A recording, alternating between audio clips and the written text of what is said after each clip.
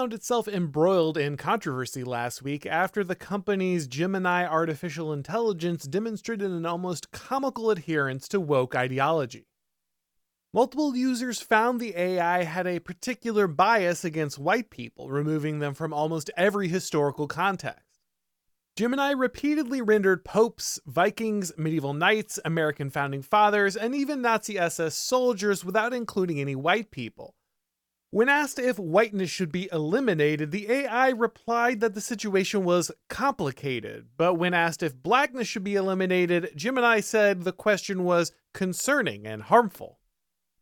This intense level of ideological malice would be concerning in any institution, but Google is in a unique position of power. Not only is Google's search engine the primary portal through which most people interact with the internet, the company also has invested heavily in controlling the flow of information in America's public schools. Google isn't just trying to rewrite history, it's actively working to reprogram the minds of our next generation. And while most conservatives are worried about the level of ideological subversion in big tech companies and public education, few understand the degree to which these sectors are working hand in hand.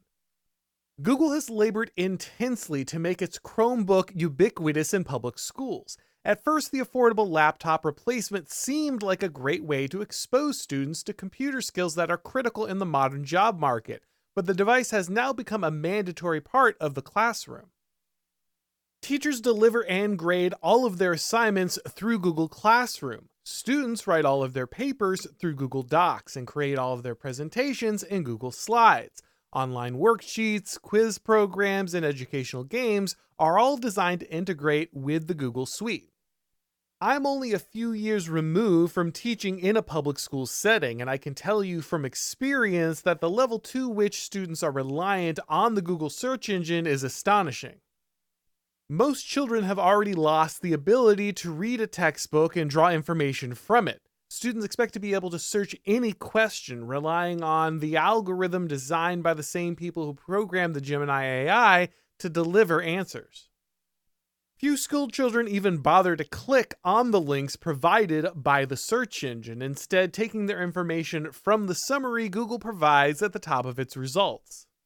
The very idea of going to a library and manually investigating primary sources that aren't constantly monitored, censored, and altered for wrongthink by a woke megacorporation would be unfathomable to them. Google now controls the entire algorithmic ecosystem through which American school children learn to gather information or judge its validity.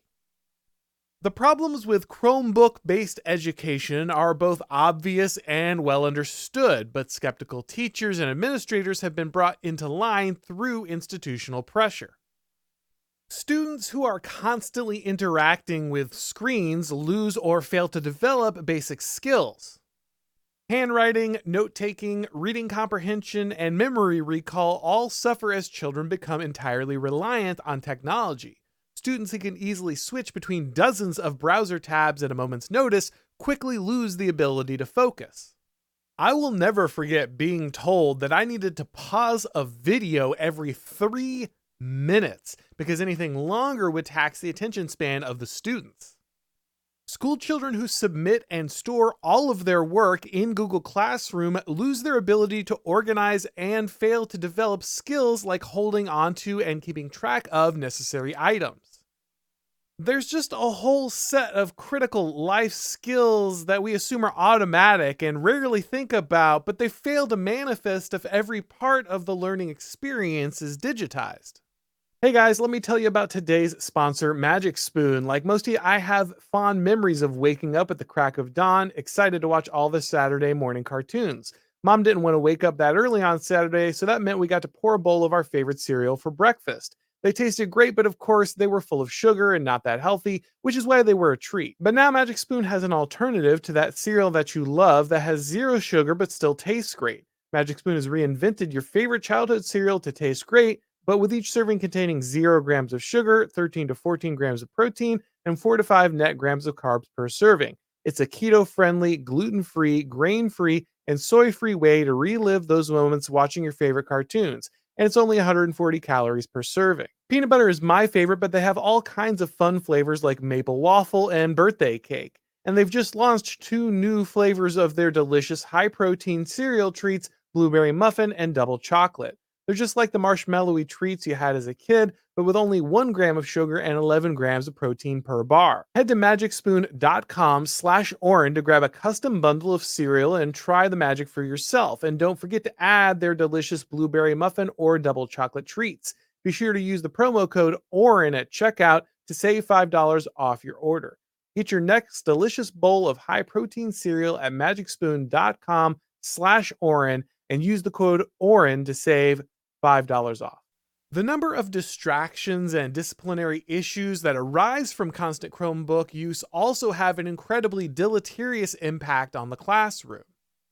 Administrators will tell you that Chromebooks are locked down with safety restrictions, but that's an absurd lie. A school full of bored children sitting in front of computers all day can circumvent the best protections faster than any technology specialist can institute them. The result? Children are often watching movies, playing video games, and listening to music for most of their school day as teachers desperately try to keep them on task. Tragically, students also regularly find ways to take and share inappropriate photos, bully their peers, and access pornography by circumventing the Chromebook's weak security restrictions. Previously, teachers who were worried about the outsized dependence on Google or disciplinary issues associated with constant Chromebook usage at least had the option of refusing to make the device central in their instruction. But all of that changed once COVID-19 hit.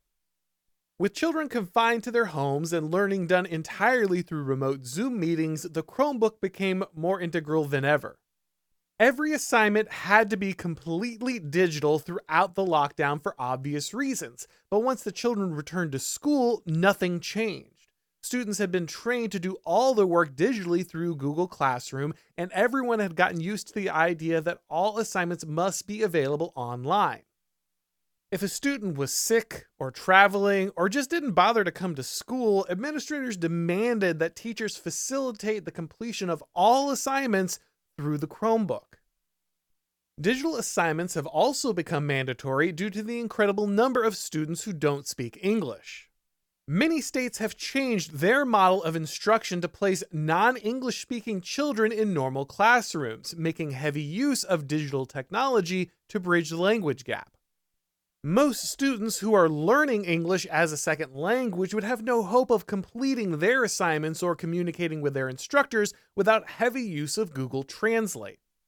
Inevitably, every public school teacher was required to make the class digital, and every aspect of that digital learning environment ran directly through the Google ecosystem. Now, Google has issued a non-apology for the Gemini debacle and promised to do better, but let's be clear, none of this was an accident or a mistake. The images and answers produced by Gemini were simply a more obvious version of the poisonous ideology coded deeply into every aspect of Google's algorithm. We are constantly swimming in the progressive sewage that pervades our culture, so it can be difficult to realize how bad the situation really is. Gemini was like being able to summon a tiny, stupid demon that was required to explain all the evil that the left truly believes. That demon is integrated into every aspect of the public education system and is rewriting history as we speak. It might be tempting to say things like, well, that's not my problem, my kids are homeschooled, and that's great, but the vote of your children will be drowned out by the millions of new voters the Democrats are importing every year who only speak English through Google Translate. Google is delivering its hateful and fictitious version of history to tens of millions of public school students, and it's reaping billions of dollars from American taxpayers as a result. The forced digitalization of learning is also destroying the ability of our children to read, write, maintain focus, build organizational skills, and do basic research. This powerful tech company already shapes the way most people interact with information on the internet and is invested heavily in altering the way that the next generation learns. If we don't exorcise this ideological demon from our educational institutions now, it'll own the way our children understand truth for generations. Thanks for watching, guys. If you enjoyed this video, go ahead and click like, and if you haven't subscribed yet, now is a great time to do so. If you'd like to get these broadcasts as podcasts, make sure that you go ahead and subscribe to The Orrin McIntyre Show on your favorite podcast platform. And when you do, leave a rating or a review. It really helps with the algorithm magic.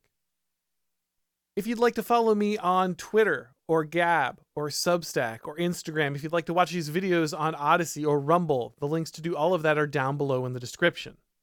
And of course, you can go ahead and watch all of my shows and read all of my columns over at The Blaze.